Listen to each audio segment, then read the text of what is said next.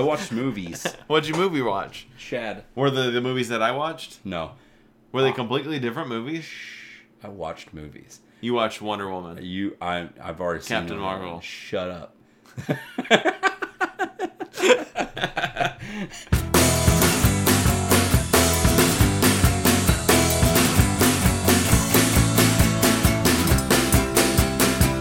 Japan is known for having a more interesting spin on daily life, and with such a huge focus on gaming and anime, oftentimes our favorite franchises come to life in ways we never even thought of. For those who just really love Dance Dance Revolution, here's a spin on that too. Yep. For those that don't know, Japan is what we call love hotels, and their sole purpose is to be a safe place where people can go and get their nasty on. Sex, intercourse, doing the nasty. Anyway, there's one love hotel in particular called Hotel Eldia that wants us to put a little additional cardio into our sexy time. According to Live Door News, need that? Hotel Eldia houses a pretty impressive Dance Dance Revolution Supernova machine in room 211. This room comes with a massive bed, for the other reason people are there, with a huge Dance Dance Revolution machine on the opposite side. Pure privacy, pure fun, all for 2 hours. I got a huge DDR machine, if you know what I mean. Hotel Eldia also has a huge slide wrapping around a tub for even more creative ways to enjoy spending time in the nude, which basically makes this place either someone's worst nightmare or their perfect paradise. What are your thoughts on Japan's Hotel Eldia? Would you be down to try it, or would you be a hard pass? You asking me, or are you reading? Yes. Both. I'm down. That seems like a lot of like... Use the slide to go down and then just have wang out and then just be like fall into. I would act like the slide was had so much pressure that my legs went up above my head and just be an asshole coming at you. Yeah. And just brown eye. Can you imagine how many assholes are in that pool? I mean, there's always assholes in a pool, There's but you see it though. Yeah, I mean, usually you don't see somebody's asshole unless it's gaping. Like, Ew. I mean, if I was just standing here in the nude, you wouldn't probably see my asshole. What? Welcome to IFNZ Podcast, episode 35, now titled Gaping Asshole. I'm glad that you keep us on track.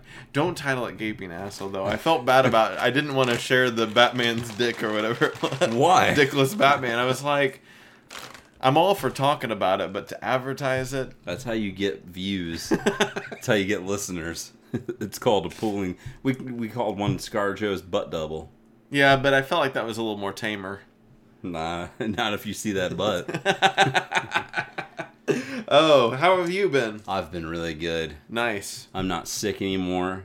Episode over. I'm working even more because they've been having so much overtime. 'Tis the So season. I do have more money, but it also makes me a tired boy. More money, more problems. Yeah. I mean, they said it. And by they, I don't remember who that was. That was DJ Jazzy Jeff. Was it? Nope. Oh. No idea. I don't remember either.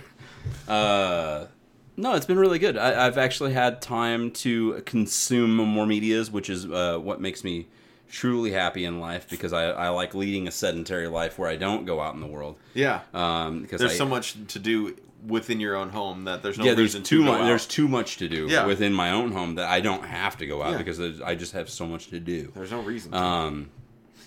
No, we've been taking Betty out a lot more, which is really exciting to me. We've got this sweet like a harnessy type thing that she can like snap in and Baby Bjorn?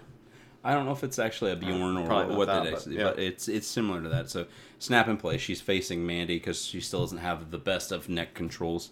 But we've been going out on adventures and stuff like that with her, and taking her with us to like Aldi's for shopping and stuff, and just out and about to different places. And it's been fun actually getting ready to go like on adventures and stuff with her, gearing up for doing the Rutland League show next month, and then potentially going to like the Comic-Con and kind of exploring around and stuff there. And we'll be taking her with us. We talked about a couple different outfits that we might try to dress her up in for said Comic-Con. I don't know if or when or what's gonna stick and what's not. We had ideas for since Jason Momoa is there, we talked about maybe dressing her up as a Game of Thronesy type thing, like dressing her up as a Daenerys Targaryen. We talked about dressing her up as like a Lady Batman or a Batgirl or whatever you want to do. We just had a bunch of different ideas that we were kind of tossing around, but And you just dress her up as Momoa. we could, Yeah. I guess. Just put I like told a her. I little- told her because we talked about on the 9th, I think April 9th, the Cardinals are doing. They started their home season at the beginning of April, anyways. But they're one of the first home games. They always do the theme nights and different things. They have a Game of Thrones night, and we talked. I told me it's like, how fun would it be to dress her up as like a baby Jon Snow and like actually draw like beard stubble on her. That'd be nice. Like a black curly hair Yes. on a little mini foam sword in her hand. That'd be perfect. But we talked about going out to that too with her, and I'm just really excited and geared up to go out and have more adventures with my daughter. Yeah. But really, Absolutely. truly, most of it's just been a lot of work, and haven't had much of a time to actually go out and do anything other than stuff like that. Just shopping excursions and stuff. So not done anything out and about that's too exciting, but I do have some stuff that I will be talking about for medias. Ooh. So Ooh. what do Well, you got going on? What have you been up to? it's getting nice out. It is starting to. It's starting to get a It's little about nice out. about to storm its balls off here in a minute. Yeah, but this is like 2 weeks in the future, so maybe it's getting nice out. Uh-huh. Just hoping for it. I'm definitely ready for the new weather. Mm-hmm. I ended up doing some hiking this past weekend. Nice. Just a little bit, just out at Giant City, doing some walking around in the woods. That's my favorite thing to do when it's nice out. Is just take some strolls in the woods. Kind of clears my head, makes me appreciate things a little bit. So I'm down for that. Time change has been a little good for me because I get some afternoon daylight when I get off work. So Afternoon daylight. yes, that's what that song's about. No, it's not. They didn't even know. They didn't know, but They that is didn't what know it's about that's now. what it's about. So yeah, that's been going on. I've been running. Been doing some running. The River to River Getting your Relay. training going. Yeah, River to River Relay, which is kind of a big race around here. I try to participate in every year, and I am this year, and so I've been doing a lot of running, and not as much as I want to, but definitely more than I have been. So running's been nice. I've been listening to some audiobooks, podcasts, just kind of catching up. I like to listen to the spoken word while I am doing that. Then I also just recently went and saw Pauly Shore's stand up Yeah. at the Funny Bone in St. Louis. Nice. How was it? It was good. It was really good. He was a funny stand up. That place. Have you ever been to the Funny Bone? No. I recommend it.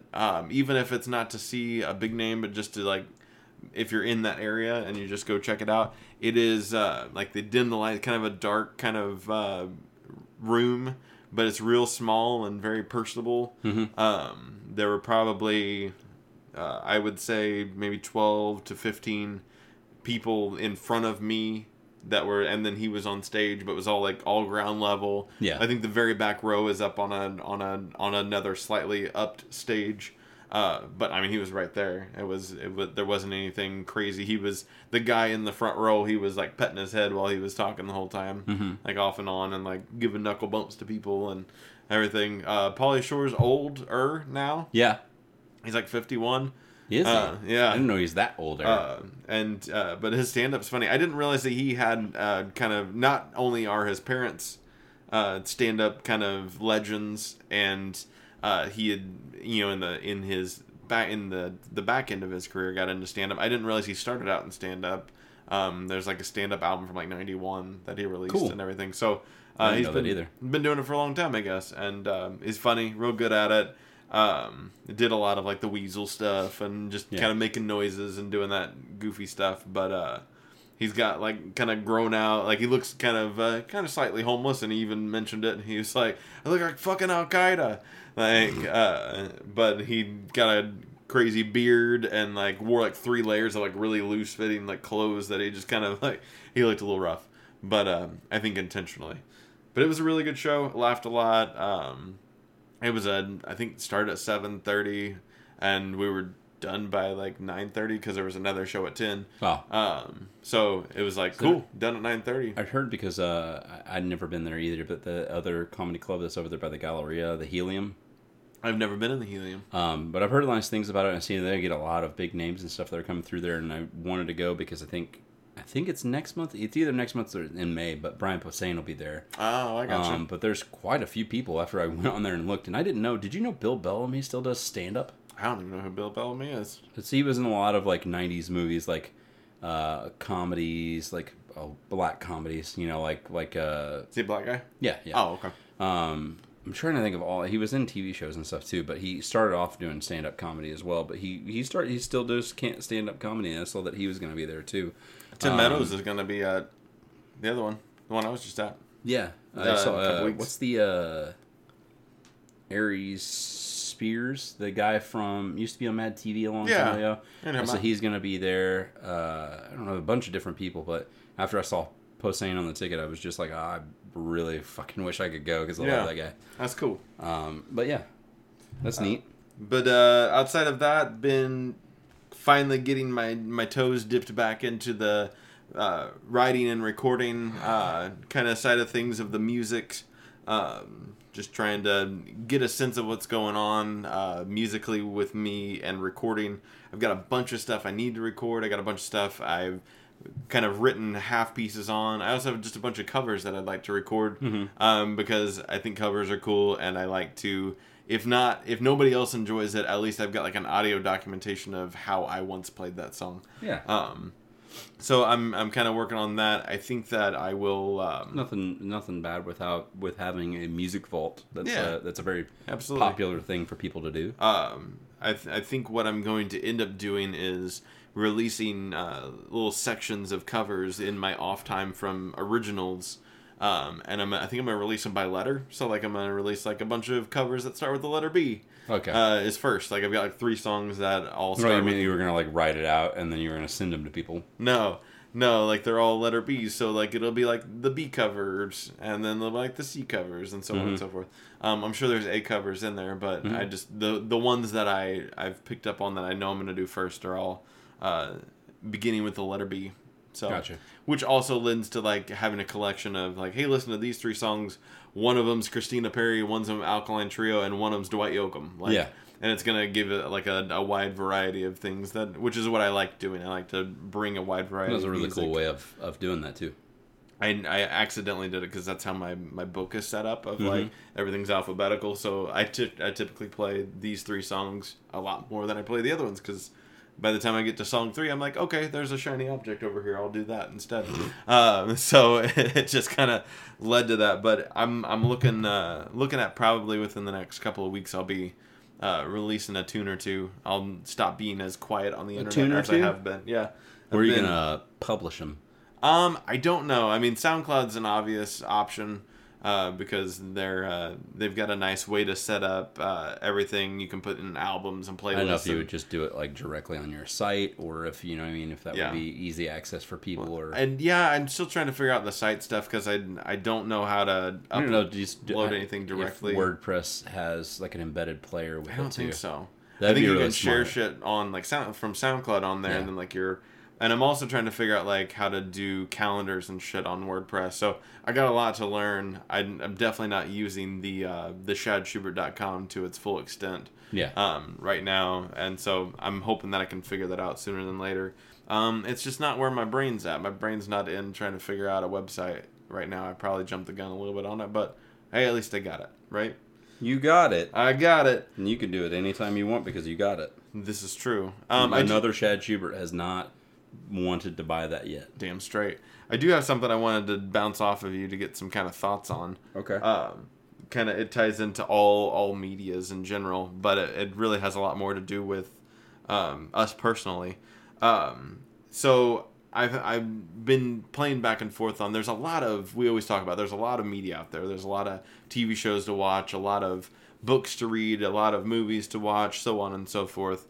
And it's like, how do you do it all, or do you do it all?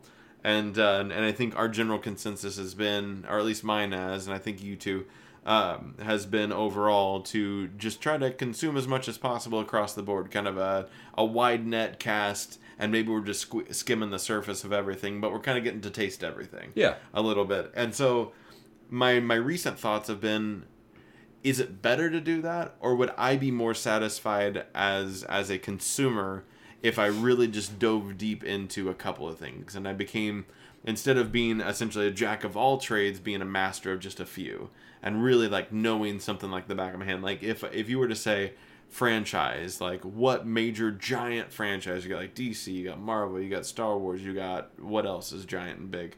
Even like Stephen King universe, like Sure. there's all kinds of things you could really immerse yourself in. Like what would be my go-to? And I'd probably say I would leave Marvel and DC and everything else behind, and Star Wars would be my thing that I would dive into and would never look back.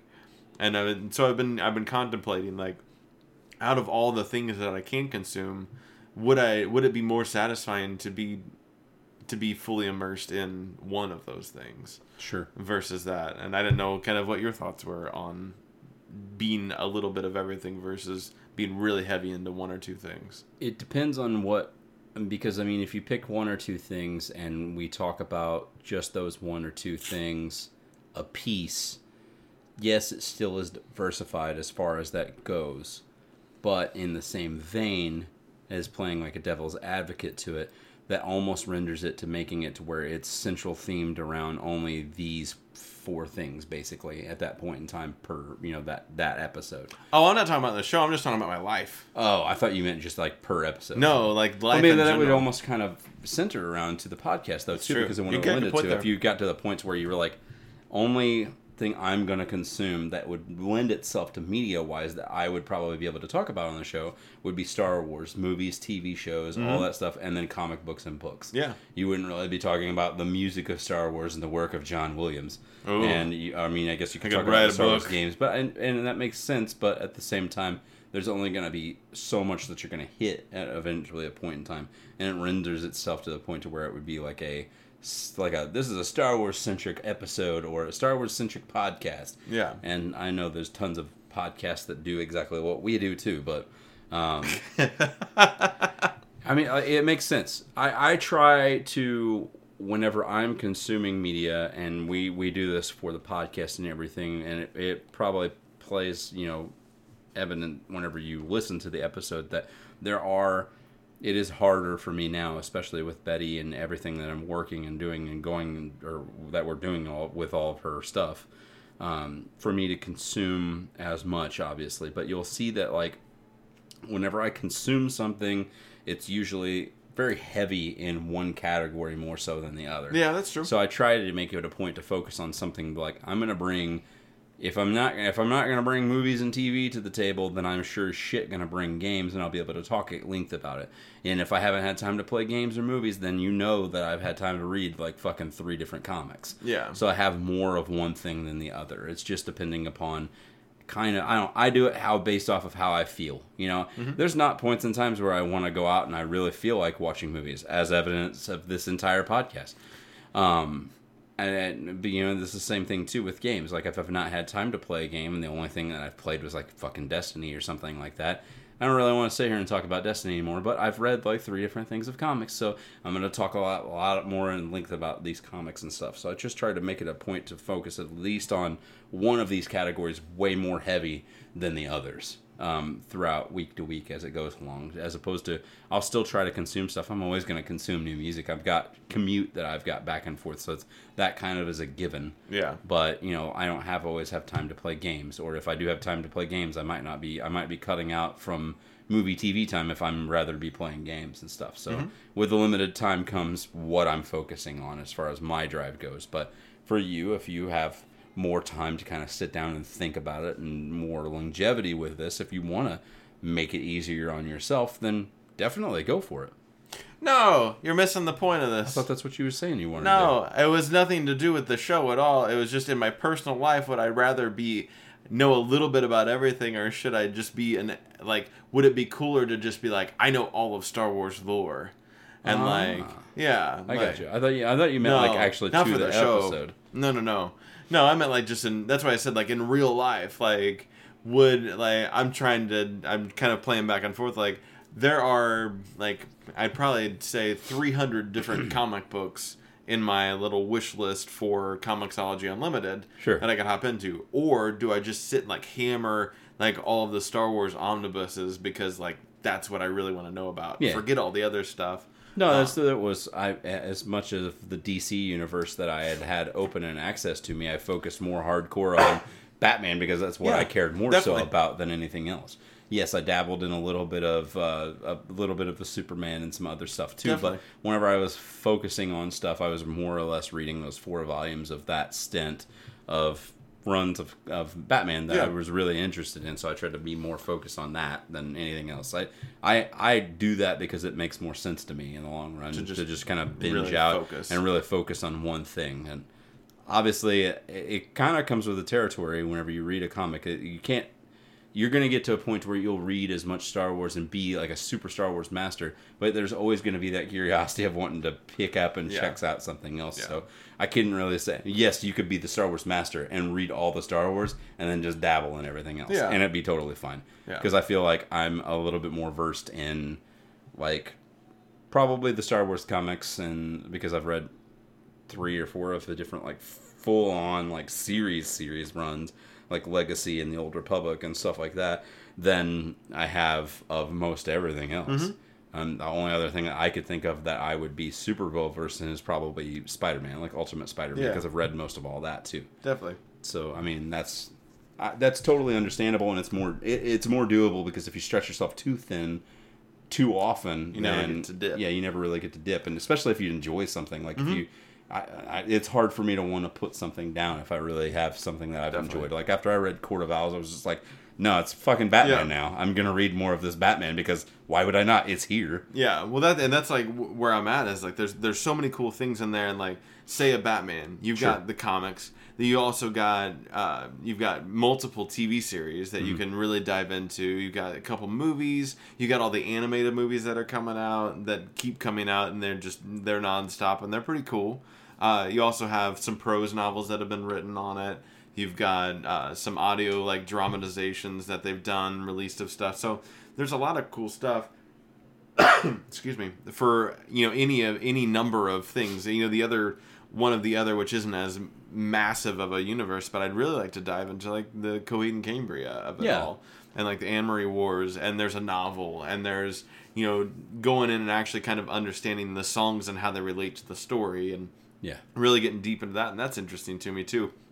But there's just so many things that it seems like you can. I don't know if and I don't have diagnosed ADD, but I'll just say, I don't know if my ADD will allow me to ever actually focus on one thing for that long of a period of time. It seems like I'm destined to hop and to always be a jack of trades in most of my life. But the thought of it is just like intriguing to me. Especially, like, I've been that way my whole life, and that's also part of the culture of doing a podcast like this too, though. That's why I was saying almost all this stuff it really does tie back into, like, how you want to do podcasting and stuff. Sure. Too. It's just being a jack of all trades kind of comes with the territory. I've always been interested in, probably more so in games than anything else. Yeah, obviously that's my forte. That's where I lay into things. I don't read as many comics. That's evident. I definitely don't read as many books, and that makes me feel shitty because I probably should. Whatever it may be, that just makes my brain do good things. I watch a lot of movies and TV and stuff like that, and listen to a lot of music and stuff. But the biggest forte that I have over all of them would be gaming in general and stuff. So that's why I always have a lot more to bring on my side of things whenever we do our Palm stuff, of probably gaming side of things, than anything else once it comes to it. I feel like that's honestly, for you, yes, you're a jack of all trades, but whenever it comes to comics and stuff, like in books and things of that nature, that's your fucking forte. Like 100% that you're the comic book master of this podcast, as far as I'm concerned. You're a sweetheart. Speaking of, what games have you played? I've actually played a few. I went on a demo kind of run. Sweet. On the what do you call it? The Switch. Nice. I was like, what's all on here? So I downloaded. I'm hoping you talk about a demo that I haven't played yet that I've been wanting to play. It all started with Yoshi. Nice. See, I haven't got to play it yet. I've been really jonesing too. It all started with that, and I saw that they released like a demo of it. So I downloaded that, and I was like, oh, I forgot about demos of games, and since the Switch is kind of new to me still, I was like, I'm going to go ahead and just download everything. So they had like a demo of Mega Man 11, which just reminded me how much I don't really like Mega Man, unfortunately, and I wish I did. Yeah, I love Mega Man. I still haven't got to play 11, but everything I've watched of it, just the way that they've made like the ease of movement and the ease of like changing your abilities and shit on the fly, it just makes it seem like it's way more simple than what it should be. I went back and recently played Mega Man 2 because I heard that was the best. Yeah, that's if you think of like Mega Man, not Mega Man X, but Mega Man 2 is like your bread and butter, like the definitive one. I was talking to Troy, one of my friends, and he was like talking about Mega Man, and I was like, I always want to get into it, but what do I get? He's like, 2. He's or like, Mega Man, if you will. He's like, he goes, go 2. Mm-hmm. And so it's on the Classic, on the Super Nintendo Classic, right? Super Nintendo? No, NES. NES Classic. NES Classic. So pop that in, played it for a little bit. I was like, this game's cool, but I don't get it. And then I got 11 demo and played it, and I was like, this is a lot like 2, which is great for people who like that. But so then when they had those things, they added in the functions from like 9. Mega Man 8 was the last Mega Man game proper that they made. I think it was on PS1. Okay. But whenever they actually made a Mega Man 9, 10, and now 11, and those have all been from 2010 up. So those are all newer games. There was a big gap that came between them. And then I think 9 and 10 were both like around the Wii time, like whenever those were out. And then obviously 11's now, so they had even another big chunk of gap that was in between those as well. Not as big, but it looks good though. Yeah, it looks great. They added in like the actual like slide mechanic, like Mega Man being able to slide and do like the ground slide. That was something that was never implemented in like Mega Man 2. Mega Man 2 is very straightforward platforming. You're able to jump, you're able to shoot, and that's about it. You just use the pause menu to change your abilities and stuff. It's a very difficult game. It's a hard game. It's very fun and probably one of the most iconic gaming soundtracks of all time. I gotcha. Like everything on there. I know I can think of Mega Man 2 and I could think of at least 5 tracks off of there that I'm just like, these are probably some of my favorite gaming musics that I've ever listened to. Like it's really, really well written music. But yeah, I love Mega Man 2. It's a good classic. One of the other demos on there was the Kirby All-Stars, which I dug. I liked that game a lot. That was a good little game. There were a couple other ones that didn't really stand out. Oh, I played Uno. Played the demo of Uno. Nice. Did you like it? Did you win? Did you get Uno? I don't think I won. You didn't win? But it was okay.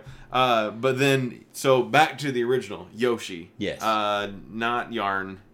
Crafted World. Super cool. I think it comes out the 29th. So it'll be, still when this episode releases, it'll be this Friday, I think, is whenever it comes out. Right on. So you get to play one world, and it's kind of a short world, but the playability, they actually have you going back into that same world, I think 3 different times to complete 3 different missions that are kind of different and whatnot. Looks great. Yes. Looks awesome. And I was playing it. I played it laying in bed. I was playing it. And I was just like, the same teams that made like the Kirby's, like Epic Yarn and those. And the World. It's all the same team that's been developing it. That branch of Nintendo's made those games. And it's right on par with those as far as quality wise. I don't think I played either of them, but I've seen both of them played pretty heavily. So getting my hands on that one, it's good. Yeah, I definitely would highly recommend it to anybody that's into that kind of thing. Couple other games I played. Since the ending of Kingdom Hearts 3, I've just kind of been dabbling in a couple other things. I've been more busy with creating and artsy stuff than anything. So excuse me. I played a little bit more God of War, the first one. I'm probably further than I've ever been, which is like not to say much. I think I'm like an hour into it. Are you in the desert? No. No, you're not. You haven't got to a desert yet. No. Okay. No. You're not very far into it. No, not at all. You go through the main city proper. You go to the desert. I'm in the city right now. You go past the city. You go to the desert. Go past the desert, and then you go to the temple. And the temple, that's where you spend the rest of your fucking game. Oh wow! So you're like 10% in the city, about 15% in the desert area, maybe 10, maybe even a little less than 10. It's not a very long desert sequence. Once you get to the temple, rest of the fucking game, except for the last 2%, which is like the final boss fight. Wow. And then you're back in the city. But it's cool. I like that game. I'm going to keep kind of trucking away at it. I've been playing a little bit of Jak 2. Just something to spend a couple of minutes on. It's something I can do a mission, spend 20 minutes, 30 minutes, and then put it down. And then I started The Last Guardian. Nice. I borrowed it from a friend. She was like, "This game's shit, but it looks pretty," and I was like, "Okay, I'll try it out." As far as like, it's just not like that great of a like control. The control's really not great. No, in my that's opinion. what I've heard. But I mean, just story and conceptually wise, and the way that it looks, it's very cool. It seems good. Yeah. So That's the one with Trico, right? I don't know, that big giant bird dog thing. Yeah, that's its name's Trico. I Oh. think that's what they introduced. This is the same people that made fucking Eco and Shadow of the Colossus. Is it really? Okay. Yes, this is the next, like their next game. That's funny because the other game that I was like, once I get done with The Last Guardian, I want to go play that Shadow Colossus game. I did not realize something that's by the same. Eco was the first game. It came out on Yes. PS2, and so did Shadow of the Colossus. The first time it came out was on PS2 Oh, it as did? well. But Eco was more of like a big open-ended puzzle game. It's kind of similar to this in a way, but you play as this little boy, and you're like walking around this princess the whole time, and you're trying to save her, basically get out of these different areas. There's not really enemies that you fight or anything. It's just solving giant puzzles that are in this, that's this neat. castle world that you're in. You're trying to escape.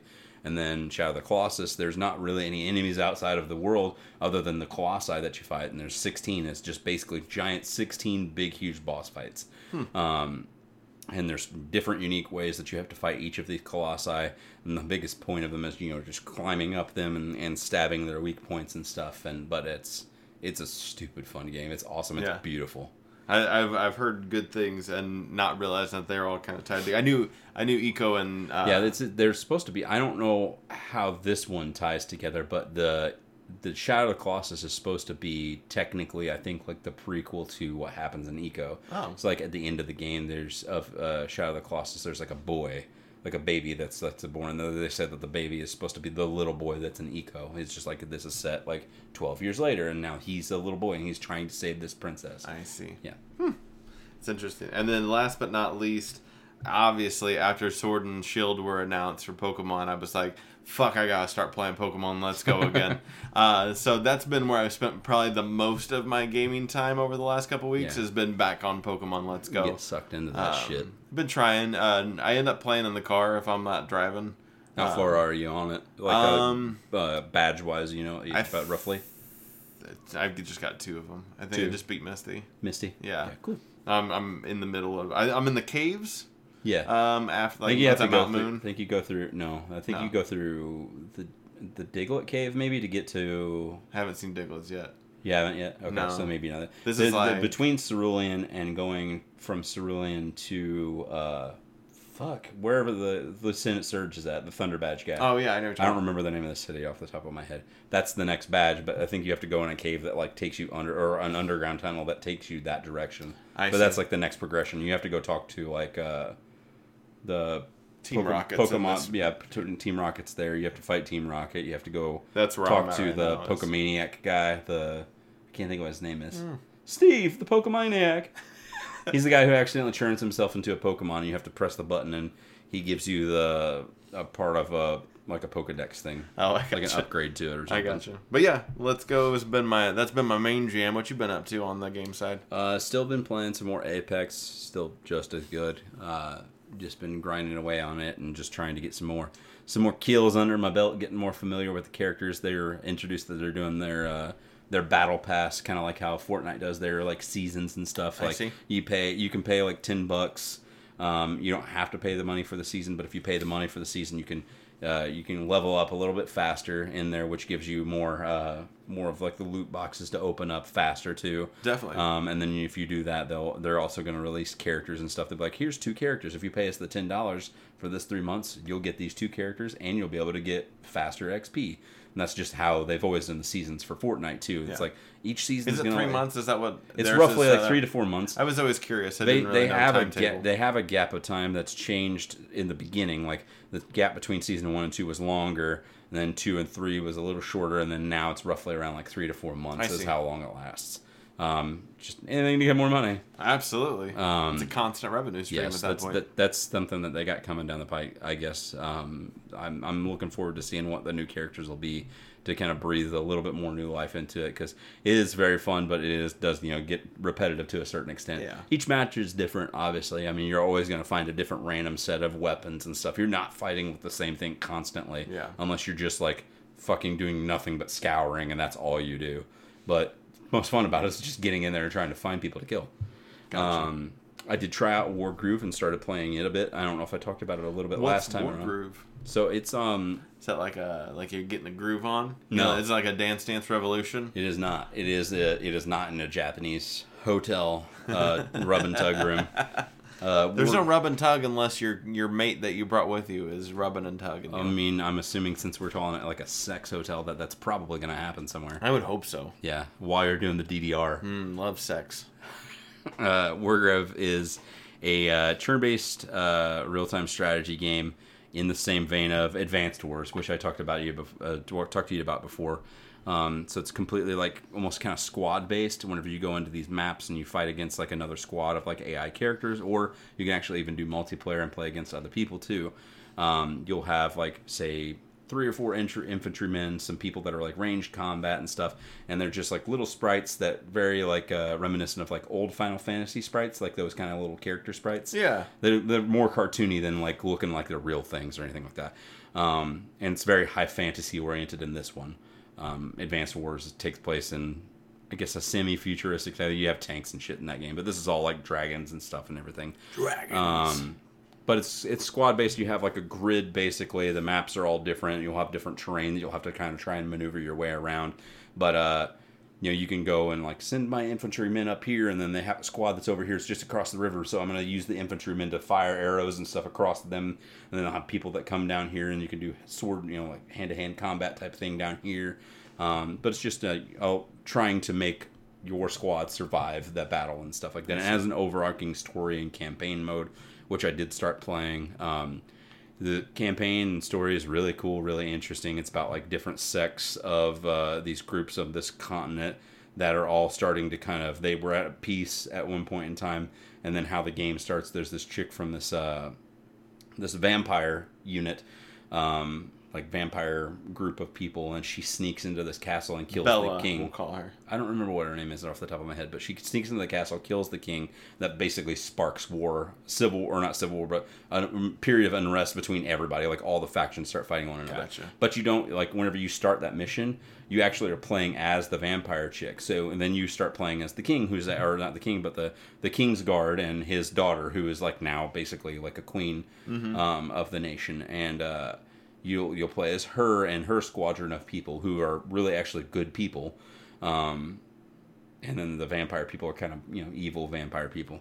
But you'll play as different races as you go along. So you're not just playing as one, you don't pick one thing, you actually forces you, like, you're going to play as the bad guy in this mission, you're going to fuck up all these people, and it's going to suck, because whenever you go to the good people and you're like, oh, I hate that I ruined all this stuff. So it forces you to kind of go back and forth with that monologue of, like, your inner monologue of, like, playing against good and evil and these people that are neutral and whatnot. It's a change up a little bit. It's really cool, but I like the concept of it, and part of me really hates the fact that I got it on Xbox, knowing full well that why I was getting it on Xbox was because I could play it in the living room on the Xbox while it's set up in there. I could play it on PC too, because it's got the Play Anywhere capability, so I can play it on here in here now too. But part of me wishes that I could have had it on Switch, because it is a perfect, like, Nintendo-esque title, fun to play on there. And it's the same concept. I could just take the Switch with me into the bedroom and be playing on there. But part of me regrets getting it on there. I was like, if Wargroove does end up getting on like a 50% sale or something like that, I wouldn't care to spend an extra like $7 and I'll get it on Switch and play it on there. Yeah, the capabilities of the Switch, I may have said this before, but definitely have steered my buying thoughts more towards the ability to play it mobile and on TV. Yeah, absolutely. At any drop of the hat. Everything that I was like, I would always get this on PlayStation. Yeah. I'm going to be diehard like PlayStation. I only get Switch titles that are exclusive Switch titles, and I'm almost feel reversed about it a little bit. Like, I'll only get exclusive PlayStation titles on This PlayStation. is what scares obviously. me too about with the Xbox stuff coming to Switch. It makes me, Yeah. even though the game might not play or perform as well as it would on an Xbox, obviously. Yeah. But at the same time, I'm just like, what's the point in me having an Xbox if I can play it all on my Switch, have my Switch titles, and have my PlayStation for my exclusives? There's no point in me even having an Xbox almost at that point, other than the fact that I have friends that play online. Well, and you talked about how their ability to have good games coming out new is kind of faltering lately. So it's like it definitely makes you question. I'm sure, like how far do I continue with having that thing in my room when I could just play all the games I really want to play on my fucking Switch, and I can go poop while I'm doing it. I could, arguably, but also I feel really bad though because I got back on the drug. I know what you're talking about. I got back on Destiny 2. Oh. They pulled me back in. I'm not sure. They had the new season that opened up, which is another section of the annual pass. This is the season of the Drifter, whole new branch of story. After I had tapered off and I stopped playing, I got to the point to where now the level cap, the light level cap is like 700, and my character was still at like 530 something because I hadn't been spending as much time grinding to try and get my level up or anything. But they did a thing on this where whenever you start doing the Drifter quest, they have a little these little badge tokens that you can get from the Drifter at the beginning of it, and it doesn't cost very much or anything. Not real money wise, but money in the game. Yeah. It doesn't cost much Glimmer to get. We'll call them Ox. The Glimmer is the money. Oh, Glimmers, yeah. It doesn't cost mine much. better. I like your Ox. It doesn't cost much Ox. I think it's about 250 Ox a piece, and there's 4 of them. And you basically do these like little mini quests. It only takes like an hour and a half, 2 hours to grind out and get all of it done. But once you do those, they reward you with pieces of gear that are level 640. Nice. So whatever level you were at before, after you finish this stuff, it automatically boosts your character up. There's like no reason you shouldn't be able to be at a baseline of 640. So then you only have you're all leveled up to play any of the content that came out before this, and you can start grinding with everybody else that's about like 350 or 650ish. You know, in that range from the last DLC, so you're able to hop right in and start playing on this DLC and stuff too if you wanted to as Nice. well. So I went through, did that, got all my pieces of gear and stuff, and now I'm about to start doing some more of those quest lines. They added in some new stuff even today. Like as this DLC goes along, and what they're planning on doing from here on out is that they're going to start incorporating more things that they'll do with updates every couple of weeks, to kind of keep adding in little bits of things. Like they've said, like, this is the season of the Drifter. Here's the big thing that we're releasing that's new for it. That's what the expansion is. But every couple of weeks, we're like, here's a new thing that you can do with Xur, this character. Here's a new thing that you can do in this game mode. Here's like 3 new maps for this thing. And they are going to keep incorporating over and over and over again until I'm assuming they're inevitably going to get to like announcing like, here's our final big DLC that we're going to have for Destiny 2, and then it's done. Yeah. Kind of a thing, which I'm assuming will probably be this fall. That's how they kind of do their thing. They're breadcrumbing you. They usually do. That's how all of these companies make money now. It's annual pass. Here's a little bit. But they're doing really good at it though, because the content. I mean, just the content in general is really good. Because some of the stuff that they've released before, like this, they give you not even bits of story. It's just like, here's some more gameplay stuff. This is actually trying to incorporate more story-oriented things and lore that's actually richer than some of the shit that came out in like the base game. Nice. And it's really cool being able to have like these lore tabs that you can read, a new story that you can kind of experience and stuff that's telling an even better story than what they did when they even fucking first started the game and you bought the base game proper. So it's neat that the little breadcrumbs that they're giving are actually really enriching and rewarding for the world to build, an even better, more enriching experience. Yeah. But that's what I hopped into. Didn't play Kingdom Hearts 3. No, still in the exact same spot. Oh, man. I'm gonna get back on it though. You fell out of it. I didn't. I did real hard. You fell out. But I do wanna get back into it because I want to finish it still. But absolutely. Like we talked about last week, I felt like it was a little discouraging after I got told what was gonna happen at the fucking end of it. I was just kind of like, not like I was in the middle like, why do I want to play this? Because I mean, obviously you want to play this because it's fun. Yeah. But at the same time, I'm like, Now you know. Now I know, so it's not as rewarding It's playing not this. a race to the end. So I'm just gonna play, enjoy the gameplay while it goes, and then just be like, "There's that thing that happened." Yeah, I've been kind of getting the itch, not having the time to get into it, but I've been having the itch to spin it back up and start working on the rest of the little side games and missions and everything. Someday soon. Cool. I'll get into that. Movies. So I've watched some movies. TVs. Actually been watching a lot of movies. Nice. And by a lot, I mean like 4. I've watched 4 movies. Yeah? Yes. Are they the same 4 I watched? I watched 3 movies and a TV show. Oh, I watched a lot of TV. I watched a guy and a girl and a pizza place. Ooh. I didn't watch that. For starters, I watched Bohemian Rhapsody. Yeah? Yeah. Scaramouche? Yeah. It was good. Yeah? It was good. Have you seen it? No. I heard it was good. It is good. It won some awards. It won a lot of awards. Maybe more than I would have. I heard his Big Teeth won awards individually. Individually, they both Yeah. won. It maybe won more than I thought it necessarily needed to win. Yeah, I've heard that response too. It's not the first time I heard that. And not that the movie was bad. It's just that, and this kind of goes with all the movies I saw. It's like, I don't know if any of these movies were bad, but I don't know if they were great either. Yeah. Like, but to tell you maybe that Bohemian Rhapsody may be the best of those movies that weren't great. Sure. So maybe it does deserve those awards because there wasn't anything else out there that was really pushing for first place. Freddy. Any better than that. It was neat. Green Book won Best Picture, I think. Did wasn't it? I'm pretty sure it's the one that won like Best Green Movie. Book looks good. It looks cool. I like like me some Vigo. He's a cool guy. Yeah, and that other guy is good too. Wouldn't it be cool if in every movie, even no matter what it is, he just played Aragorn? I knew you were gonna say that.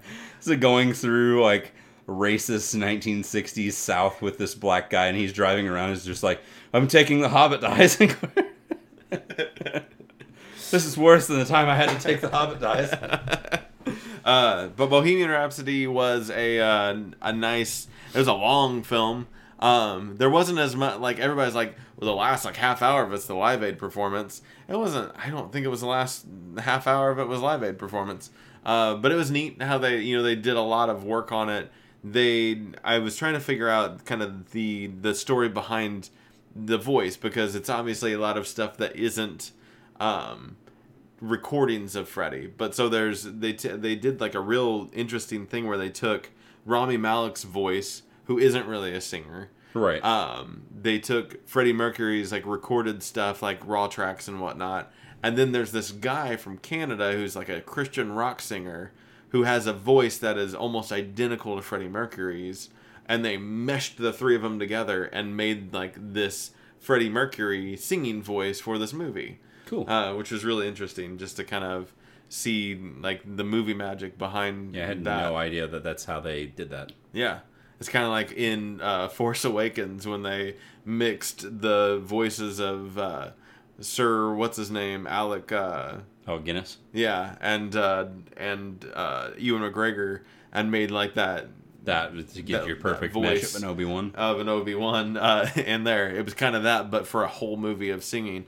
But it was cool to see the story behind different things and how the band kind of progressed. How did the AIDS look? I mean, it was. Was it rough watching? No. I mean, I've seen way worse they show, what's it called when you show something? Predictions. What?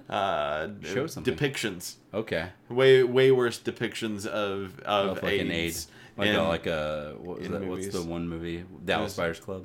I haven't seen Dallas Buyers Club, but I heard that one's pretty rough. That one's rough. They get like that in what's that, the something Heart, or the Heart something. There's an HBO movie with Sheldon Cooper and the Hulk and. That sounds interesting. But it was good. I watched a movie called Mid-90s. It was on my my Palm. I seen. I remember you talking about that. Yeah.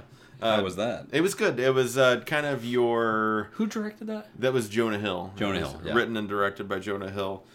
His first kind of up at bat with that, and it was good. It was kind of a slow paced. very like mid to early 90s set. Like everything was pitch perfect as far as like the movie. Perfect? Yeah, it's totally like pitch perfect. Even all the way like Rebel Wilson came in singing and shit. I bet she did. But no, it was just perfectly like set in there. They had really good set pieces and the wardrobe and everything around it. How people talked and how they interacted was very much of that era, and it was just a cool little movie. I think most everybody dresses that way now, just to dress that way, just for the most part. Yeah. So they probably didn't really have to go too far to get that wardrobe.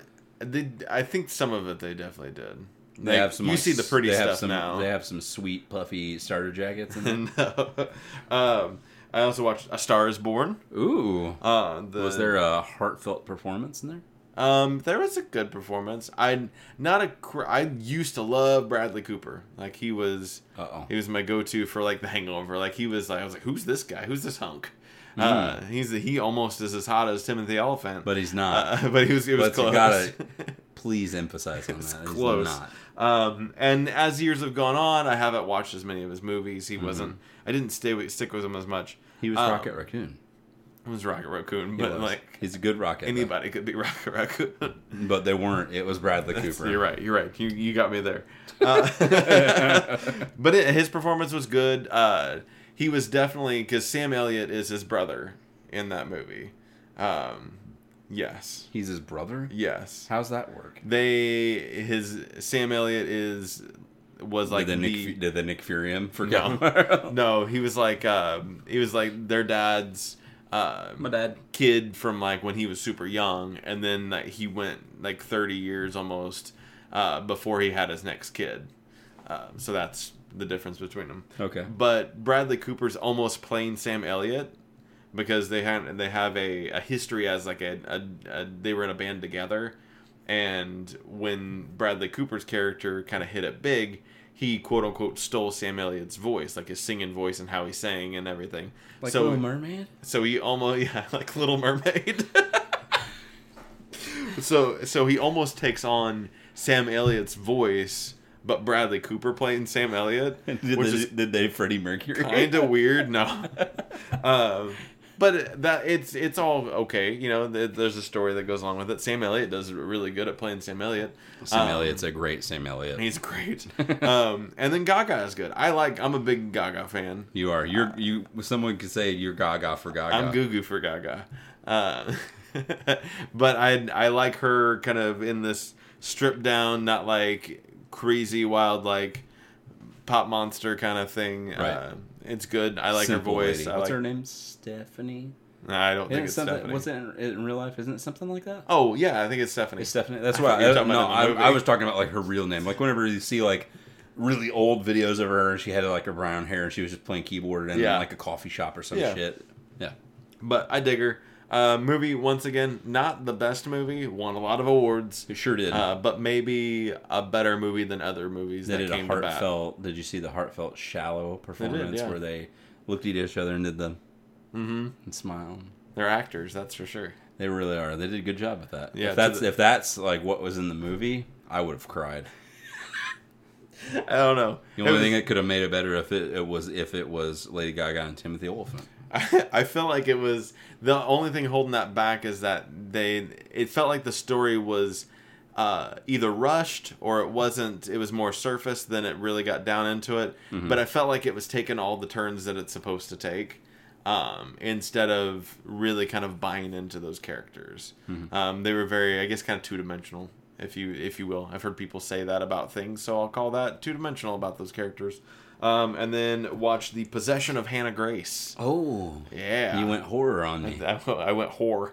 Horror. I went horror on you. You went horror on me. It was good. It was probably one of the better like possession of movies that I've seen in a while. It takes place in a morgue.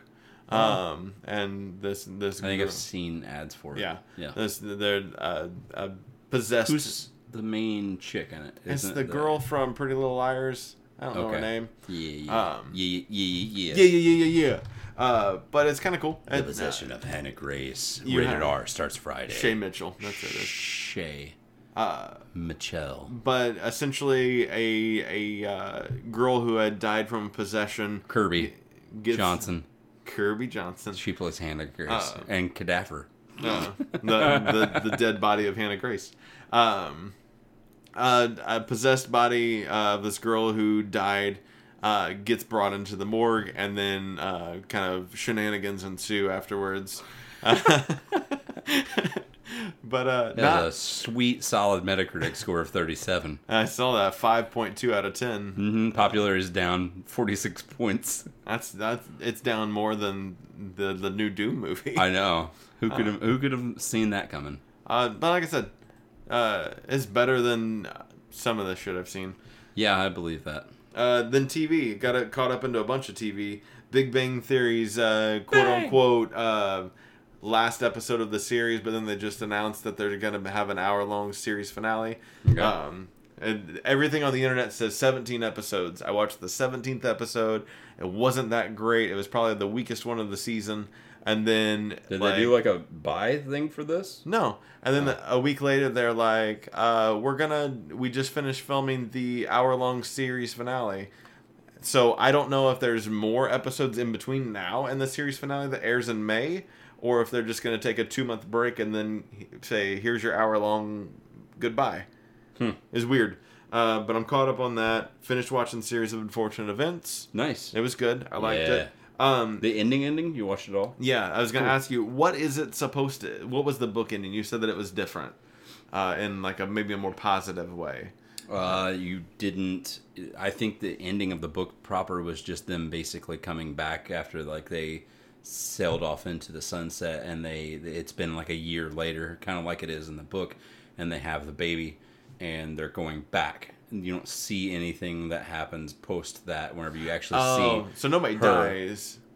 When you said it was a little darker in the ending, I was thinking like I imagined that they died. All of them died except for the baby survived. No, I mean it's the only what happens. I just said the ending is more positive for the show to me, because they actually had that wrap up with Lemony Snicket's meeting her in the coffee or in the shop having their shot. Yeah, I just thought that was such a really cool ending. It was super heartfelt, like just him getting to see her, and I was just like, oh yeah.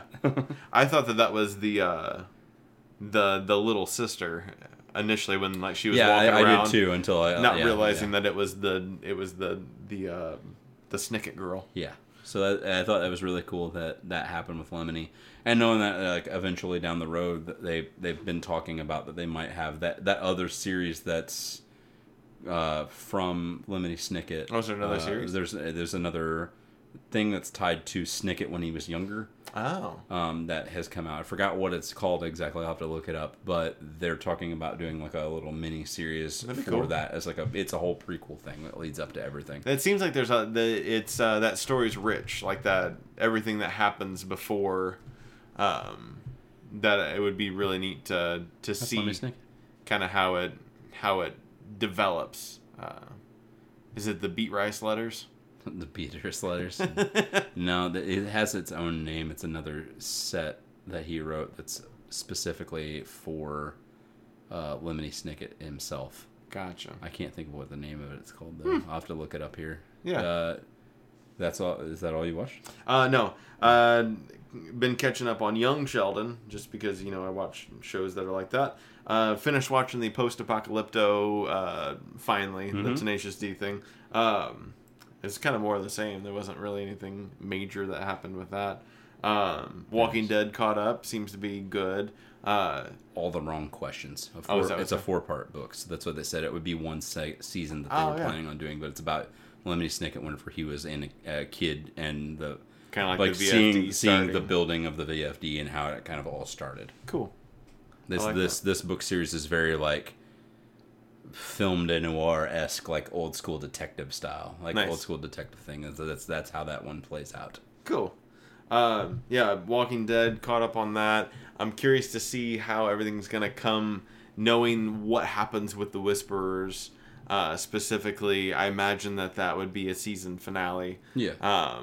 With the stakes and how that all kind of cooking them. Yeah, cooking those steaks. But then knowing that Diana Guerrero, Diana Guerrero Michonne. is looking to get out as well. Season 10 will be our last one, she said. Is it season 10 is going to be our last one? So she'll be next season. Okay. She's going to be gone. gone. I was curious if she would be what's her face a fatality. Isn't she? Maggie? Yeah, Maggie's been gone. She's gone, yeah. Yeah. They've been talking about what she might do in the future as well. Movies are coming back. She's on that new CBS show. Oh my or something God, like that. I've they've seen been- ads for it. Yeah, I think it's on ABC maybe. It It's looks- like that. Whiskey Cavalier. Looks real quirky. They've been hitting that one hard. They're like on every commercial through Walking Dead. They're like, "Hey, you like Walking Dead? This is Maggie. She's in this new show. It's called Whiskey Cavalier. You'll like it. It's funny." And it's like they're throwing it hard down your I throat. really don't want to watch it. It doesn't look like I don't know. It does not that it's not a. It just It's not my show. no, it's not at all. Not my show. Broad City's been good. And then American Idol started up, which yes, I like me some American Idol. So. I saw one guy Which one? on American Idol. I think his name was like Alejandro or something. He's an acoustic singer-songwriter guy, and he had just learned how to play like keyboard and guitar like 4 years prior. It was like to real this. weird, like kind of Real weird guy, yeah. Yeah, like everything was But kind he of like was pull like off. he had like very beautiful vocals mixed in with it, and Lionel Richie was just like holy shit, Yeah, it like was really blown away, and it was like everybody was like yes, Yeah. for sure, and everybody was just like super like Lionel was just like kept saying that like to the other guys, he was just like, you seen that right? Like this is like a gift. Yeah. He's like, this was beautiful. Yeah. And the kid was just like super weird and quirky and like didn't realize that he was. I think seemed like he didn't realize it was going to be as good. And he was just doing it on him to do it, Yeah, and then just it what was he- just like, yeah, you're in for sure. What he threw it together. That was the only one that I saw though. Yeah, it's been good though. I'm digging it. Neat. Digging it. Yeah. What about you? Gotham. What about you? Gotham's going strong. Yeah? We finished season 2. We're in season 3 now. Things are happening. Yeah. Fucking fish has powers now of a fish. Yeah. She could swim underwater with gills. Can she? I don't know. Is that thing that happens too? She got infused with cuttlefish powers. I don't remember her. She I don't can remember touch- her she return. She can touch people, and then she can tell them what to do, and then they do it. Oh, yeah. But she's got a whole outfit and everything. Oh, she got an outfit. She does. She's like a super villain. Oh, now, Jada a Pinkett villainess. Smith. Yeah, and she's got the hair, which didn't fall with the continuity. Does your hair grow when you die? Still, I No. don't think it does. I don't think so. So whenever she died at the end of season 1, she had shaved hair on the sides. Yeah. It was like a faux hawk thing. She looked like Rufio. And she had like these weird studs that were like on there. And Okay. and then she like you saw her for like an episode and she got killed Yeah. right after that. When we see her in this one, she's got like the long hair and it's all like back and it's still got the Rufio hair color and everything, but It's just longer. it's longer and it doesn't have the things. And I was just like, wouldn't you make more sense if she still had the studs and the haircut thing or whatever? I She don't get could have that. got like No, a weave. no. No. No, I mean, this happened whenever she was inside the tank that Hugo Strange had her in. And she was just like in there, she was just like, I'm dead. You think that he did her hair for her? Yeah, he did implants. If she was alive but she was just in a coma, then wasn't. she would. They said she be was able dead. to grow. She'd all be these able to people grow were, hair. all these people were dead, and they brought them back because they made it. It was a story point that whenever everybody else is coming back, Yeah. they did not have their memories of anything that happened. So whenever they brought back, Oh, that's when she has a weird eye. She's bicolored. she's still got the weird eye. That happened before she died. Oh, really? Yeah. Oh, okay. Because she like stabbed her own eye out to prove something to this Oh. guy. It's been 4 years, I 5 years believe since I watched it. something to that effect. But We're on regardless, season it's been, 5 it's now. been a I guess minute. it's been It's been. It's Uh, been 5 years since I watched that show. It's been really cool. I'm digging seeing all the villains out and about now. This season has which I'm assuming will start playing more of a bigger role eventually, but it has a Bruce Wayne doppelganger in it. Oh, yeah, I forgot about he that. looks like Bruce, but he's got super long hair. Yeah. I don't know what's going on with that. He escaped with like the rest of the monsters and fish Yeah. and all of them or whatever. I thought they were gonna play like a Hush situation there. Like he has to fight himself, kind of a Like thing. that was Tommy and Tommy. Tommy who hushes. Oh yes, I know what you no. I thought that this was going to tie in since they're starting to incorporate the court.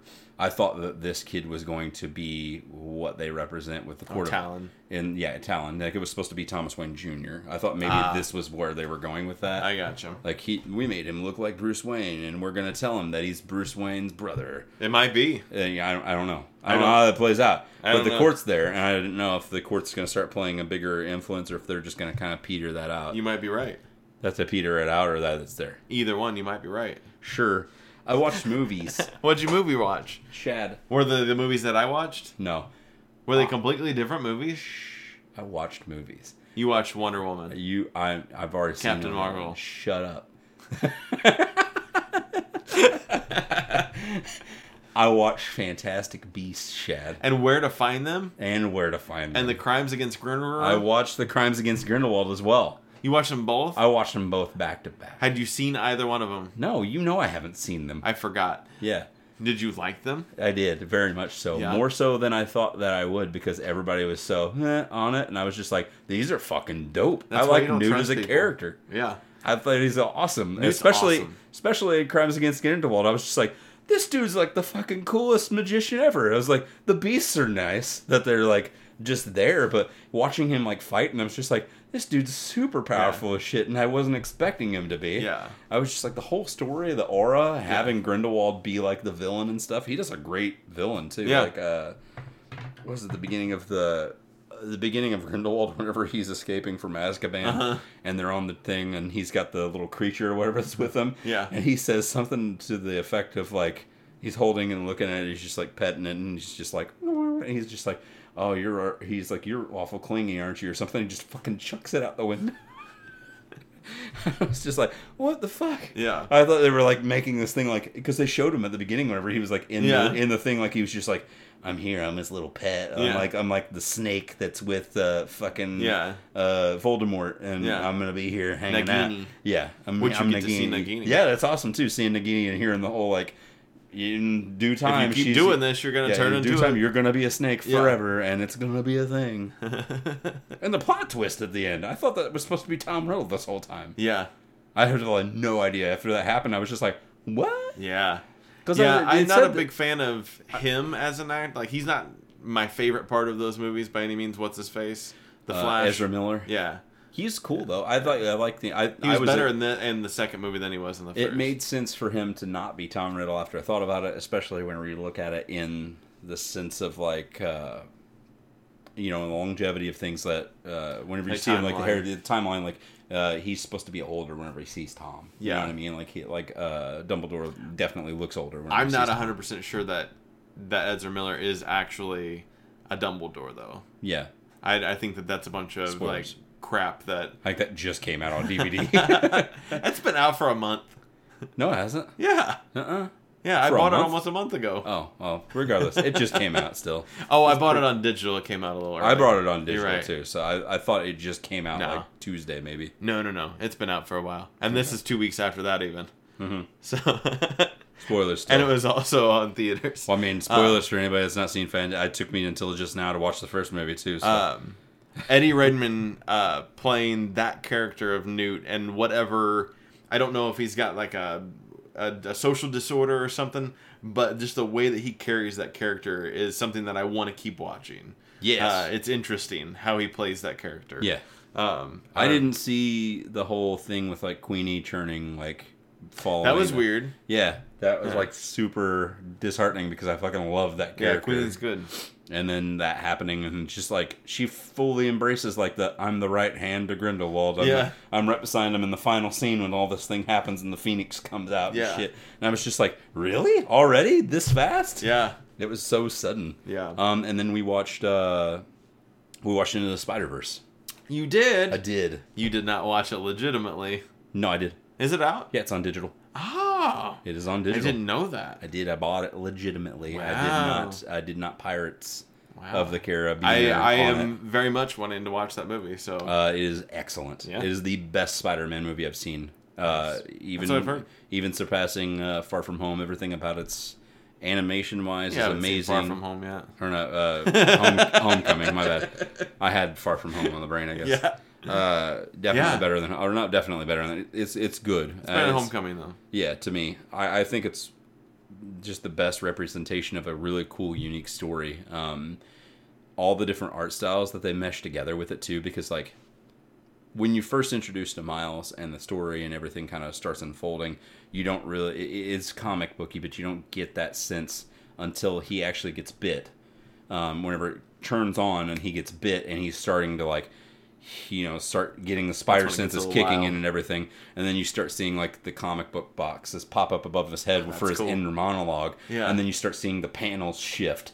And it's like, as soon as it happens, it immediately turns into a comic book. That's neat. And it's cool how that transition hits. Yeah. And then meeting the other characters from the other Vert universes, each one has their own unique art style. Like they even like hand drew the Spider Pig, right? Yeah, like the Spider Pig's hand drawn. So is Penny Parker. She's hand drawn in anime. Yeah, like it looks just like traditional Japanese anime.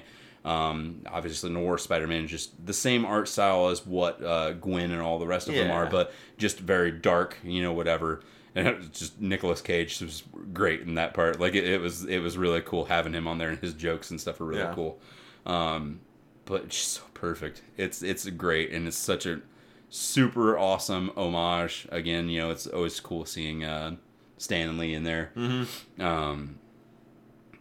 There's a part in time where something happens to one of the characters closer toward the beginning of the movie, and Spider-Man dies. Yes, a Spider-Man dies, and then they go into the shop, and then Chris Miles Pratt is Spider-Man. No, it's Chris Pine. Chris Pine. Chris Pine Spider-Man. Yes, there's a Chris, the blonde hair one. He goes into the shop, and he's buying because he just got bit and he has the suit. He wants to buy a suit anyways, but then they're about to do like a memorial for the Spider-Man, and everybody's in there buying Spider-Man masks and stuff to put it on to kind of help honor Spider-Man. Yeah, for sure.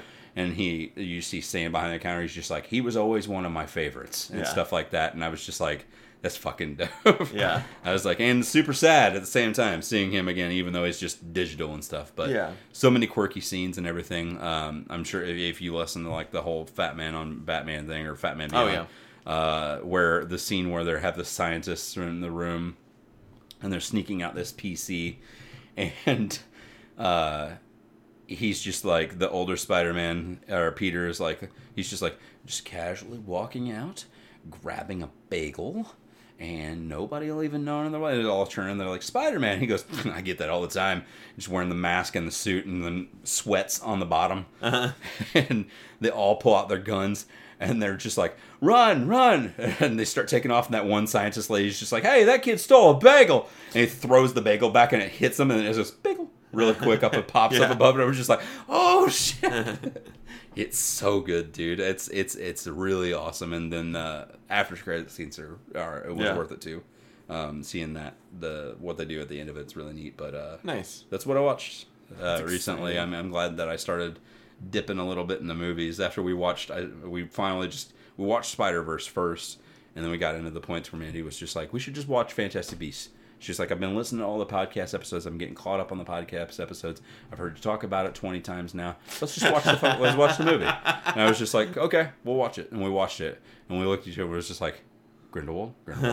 So yeah, we hopped into that like immediately afterwards. And we were just like, we need to start watching more movies. Like Aquaman's about to come out. We're going to watch Aquaman pretty soon.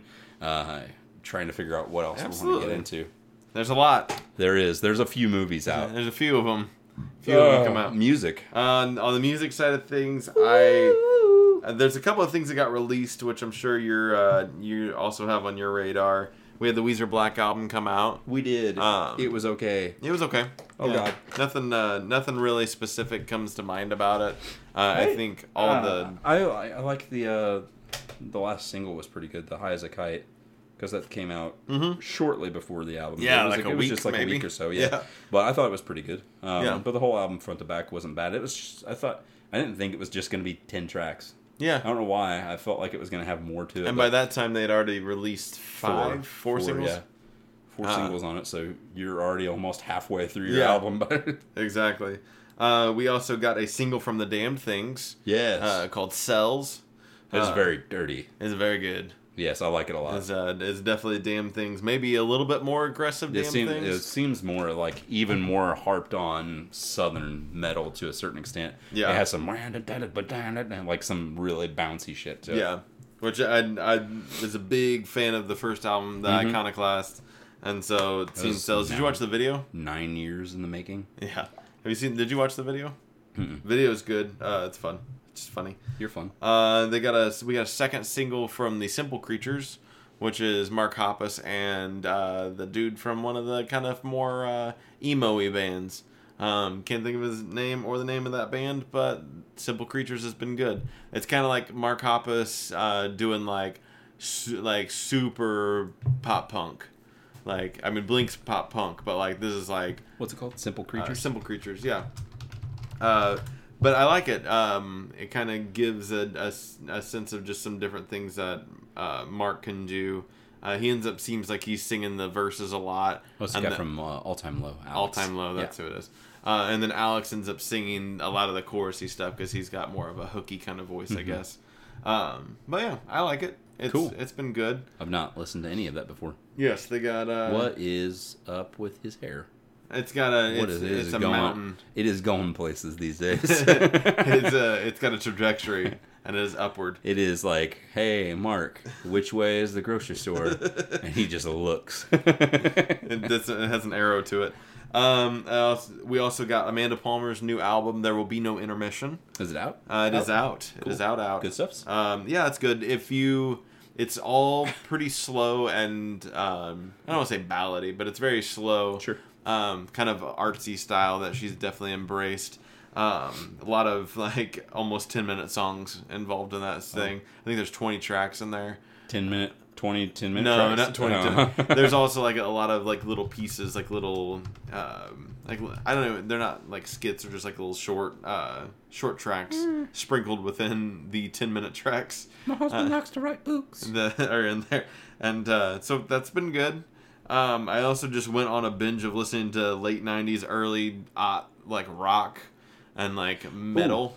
Ooh. I did that with like Abandoned Pools recently. Yeah, I went like on Abandoned Pools. I forgot about Abandoned Pools. Spree. Yeah. Listened to some Armed with the Teeth and what's the first album?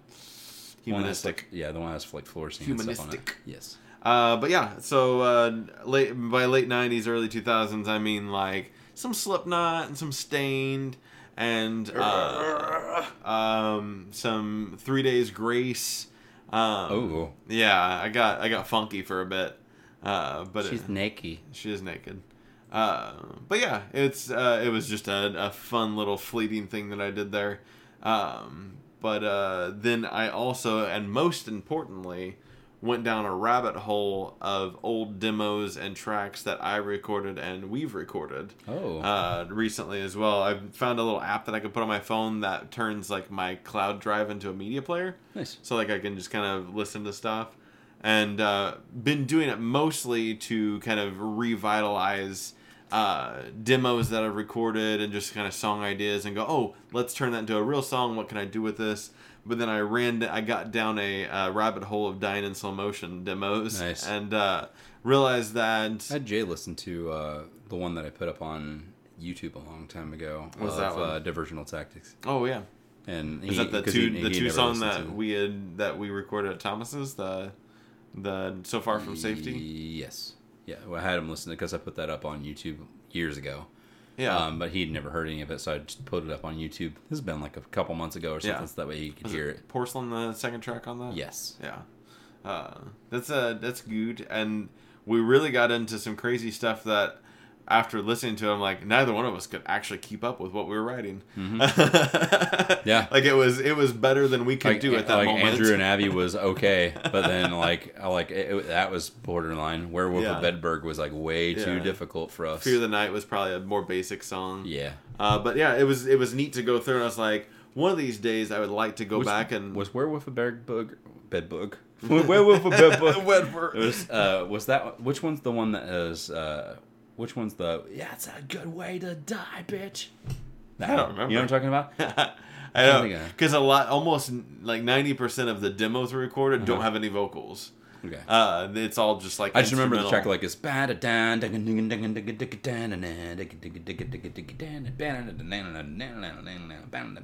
I think that is Werewolf of This is Bedouin. gonna be really good audio content. You guys are gonna love that. I think that is, but yeah, it got me into like. At some point, I would like to go back and listen to it and tab it out and actually record it. I'd probably have to record everything. I would definitely on metronome, and I would have to record it in sections. Mm-hmm. All I would need is a double kick pedal, but I think that where we are now musically, even though I don't play drums hardly that much at all anymore, I feel like now that I'm older, I think and that we are wiser with recording and stuff. I just feel like it would come out really well done if we spent time on it. I think re-recording something like that would be really cool. Yeah, program them instead. Mm-hmm. You could just plot them.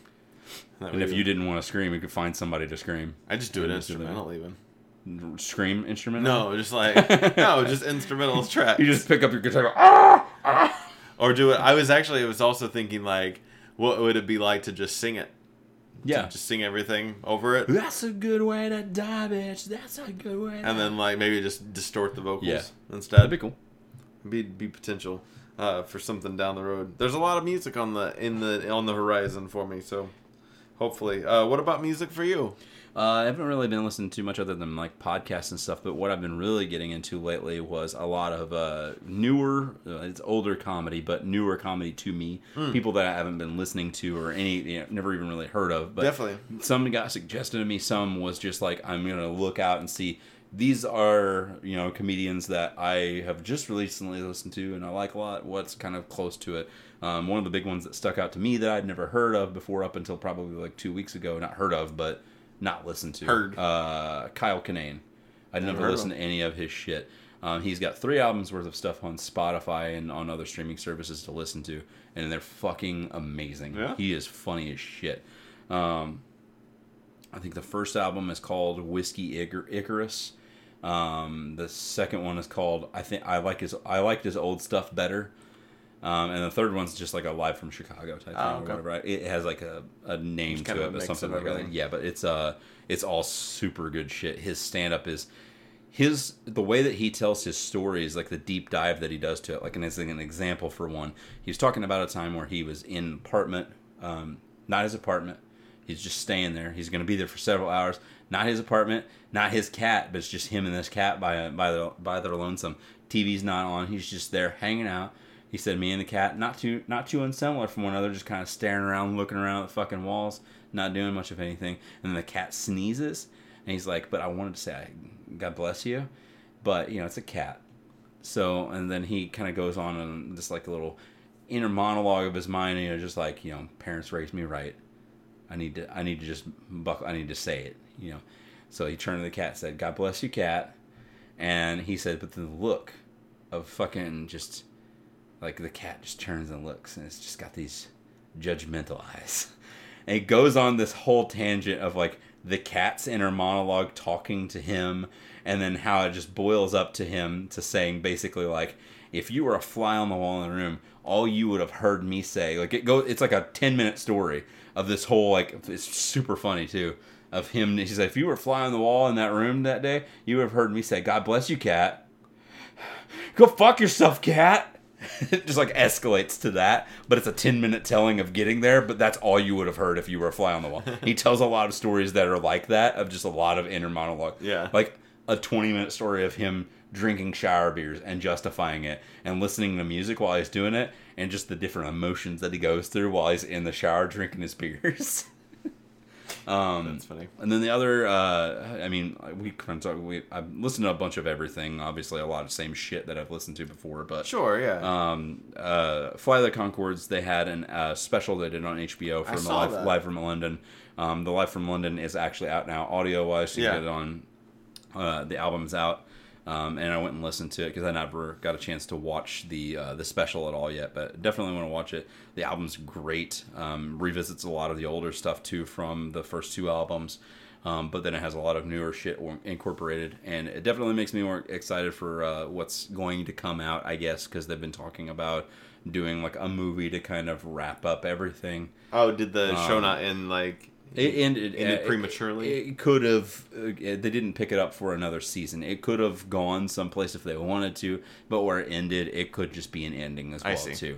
The guys end up getting deported basically, and they're back in New Zealand, and then you just see them like on a farm, like herding sheep in New Zealand on the countryside, like actually in New Zealand. Yeah. And they're just like herding sheep, and they're making music like while they're out there, still just being quirky and funny, and it just kind of ended there. So it could end that way if they wanted to, but then they're kind of like, we're going to come back to stateside now, you know, kind of a thing or whatever. And they're older and stuff, and they're going to come back to the U.S. Flight of the Conchords Strike Back. Kind of, yeah. That'd be a really cool title for it. I don't know that they'll go with it, but that's basically it music-wise. I haven't really listened to a ton of new music, but... you listen to Ron Burgundy podcast? More of it? Yes. I've listened to... what was the last episode? Was that the last one was stuck in the elevator? Yeah. With... Owen and was it Lupe? Lupe. Yeah. Lupe. Started off as Maria and evolved into Lupe. Yeah. No, it was pretty good. I like that. I didn't. Caroline, is that the chick? Yeah. I like her. I didn't listen to the RuPaul one yet. You listened to them out of order? I did. You're a monster. Well, it was because I had it on Spotify and I scrolled past, and it was just the next episode was what was on there as the top, because I don't listen to it on there. I use the Podcast Addict to have all my stuff in my queue. And it was on there, and I just decided to listen to it while me and Mandy were driving, so that way she could hear it, because she's not listening to any of them. Yeah. And I was just like, we'll just turn this one on because I'm not listening to it, and it's the newest one, so just listen to it. But I skipped to the RuPaul one. I'm going to go back and listen to it soon. RuPaul is probably one of the better ones. Is it? Yeah. I heard it. Because the first one's probably my favorite, and then I think RuPaul's probably second. The Deepak Chopra one wasn't good. I like Deepak Chopra one. I didn't think it was good. I laughed a lot. It didn't make me laugh at all. Hardly. The first one was still probably my favorite though, by far. But I'm not judging off of the RuPaul one, but the Stuck in the Elevator one was really fun. Yeah. Conceptually, just them being stuck and the fucking rope snapping. Yeah. I think we went down 15 stories. Yeah. Yeah, it was good. On the books and comic book side, I've been reading a little bit more, trying to get back into the swing of it. Trying to use up that Comixology Unlimited since I'm paying for that shit.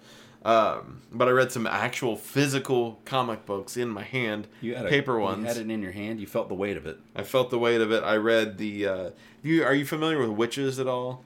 Like what witches are? No, the series, comic book series, Witches. Is it spelled with two V's? Is it like no, a movie? it's not Vivitches. It's actually Wyches. It's Wytches. Oh, no, I'm not. So this is Scott Snyder, who we know Schneider. from like Batman and other things like that. And then Jacques is Jacques. Maybe Jacques. Jacques. It's Jacques. Jacques Pepin. Is the artist. It's really kind of whacked out artwork. Because what Jacques does is he like layers. There's like 4 different layers of like art going on it. In everything, there's always different layers of he watercolors over. Like click on like that. Yeah. So like there's always different layers of like watercolor splatters and different like high resolution filters on stuff. That's just like a regular still too. It's that way. Is that the way like throughout? Yeah. It almost makes it look like it's like meant to be like a dream world or something. Yeah, you know what I mean? I mean, it's different. Like there's different ways of it done, but it's always it's to kind of enhance whatever the action is that's going on. It looks pretty dope for it. But Witches is pretty awesome. They did a series. I think it was probably 12 to somewhere in the 12 to 24 issues was the first run of Witches. Okay. They kind of set up it reminded me of like American Vampire. I don't know if you're familiar with American Vampire. I forgot. But they did like different cycles of it. Same way with Witches, they did like a first cycle of it. Bad Egg is actually started from, and that's what I read. Bad Egg is. They started those Image Plus kind of monthly books that come out. It's almost like a previews for Image books, and they have interviews and things. And they started throwing like 3 to 4 pages of a story in the back of them. They started with Here Comes Negan. And that was kind of like Negan's backstory, and you got to find out that Lucille was actually his wife, and when she died, then the Bat became Lucille, and kind of his rise to power. Their second run at that on the Image Plus was this Witch's Bad Egg story. What they did during Halloween of last year, that tells you how far behind I am in reading my comics. They collected all of those and kind of enhanced that story, continued it, finished it up for what is Witch's Bad Egg. And it's kind of a prequel-ish kind of sequel story to the Witches storyline, introducing some new characters and bringing up a couple that fall through the whole thing. But essentially, witches are these like tree-dwelling underground creatures that are that's why it's spelled with a Y. yeah. Yeah, that's exactly why it's spelled with a Y. And they have to be fed like children. That's kind of this weird, like, scared of the forest kind of thing that kind of came from Scott Snyder's brain. As like, as a child, I was scared of a dark forest, and here's like a version of why you would kind of do it. And it's real neat. It's like your witch that you would get from Hansel and Gretel, but she lives underneath. But they made it these like weird, crazy creatures. Yeah. So they're getting ready to go into a Witches kind of volume 2 after this. So like they've got Bad Egg came out as kind of a middle thing, and then it sets up one of the main characters that will be in the volume 2 of Witches. So that was a really cool book. I read Unnatural #1, which is an Image book that is about this kind of chubby pig woman, kind of like a Miss Piggy. Kind of thing, but drawn a lot more sexy. If you can draw a pig woman sexy. That's actually the cover that I have. This one? Yeah, that's the variant cover. Oh, she's a hot pig woman. Yeah, but look at that tail. Yeah, you could hold on to that while you're doing things. But it's kind of what am I thinking about? Kind of ties into, it's just a metaphor for like gay rights and things like that, because it's like the world is all like animals that are kind of humanistic, but you're supposed to stay with your own kind, and you're only supposed to, like a man pig has to be with a woman pig, and you can't do anything. Man bear pig. Man bear pig. But this chick fantasizes about this wolf man, which is unnatural, and then she also has a friend who's a goat who's gay, and he can't marry his pig man, and so he's like, you could get hooked up with this pig man, because at a certain age, if they haven't found a mate, then they have to be matched up. Yeah. So it's all kind of an interesting kind of allegory, if you will, for lots of rights and things that are expected.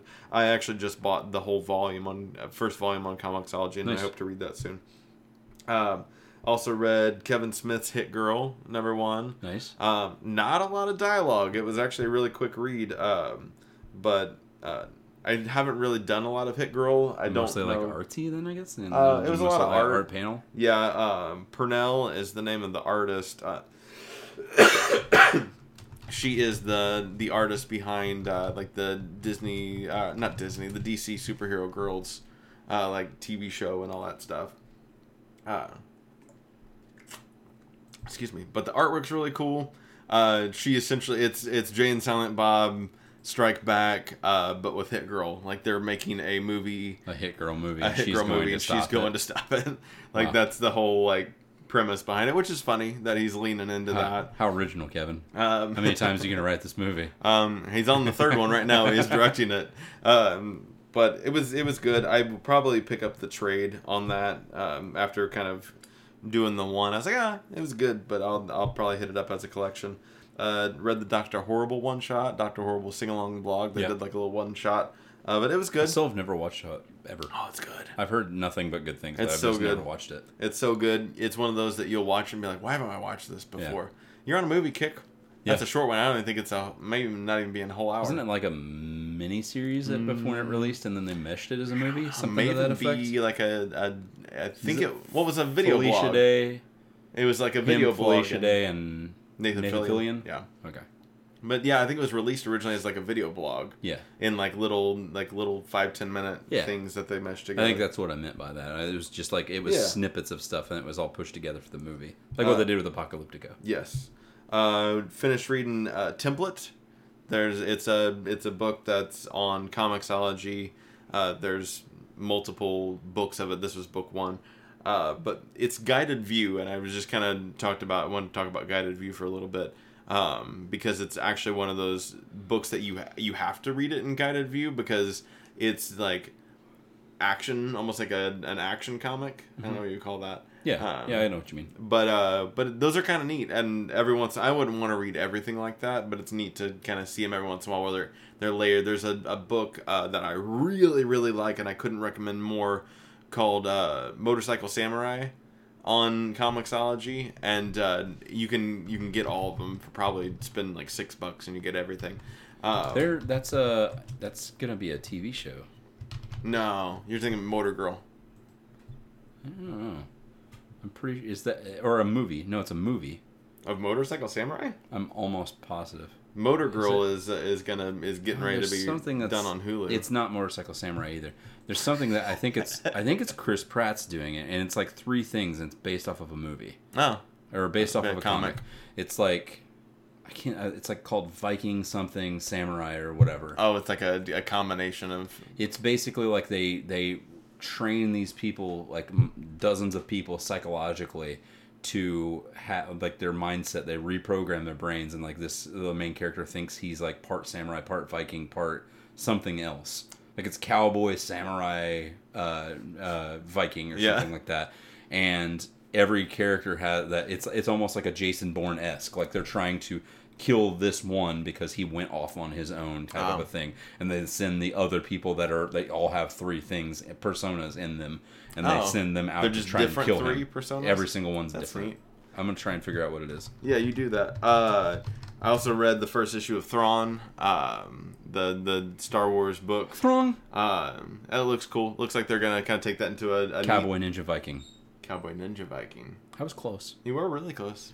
Government program turns Duncan, a man who suffers from multiple personality disorder, into a super soldier who attributes the abilities of a cowboy, a ninja, and a Viking. Like every person that's in it has different things, and it's based off of a comic book series. Interesting. Yeah. By Andy Lieberman. Uh-huh. Who wrote that. So, and then I read Killer Instinct #1 just because it was on Comixology Unlimited. Like a video game? Yeah. There wasn't anything good that came out of that.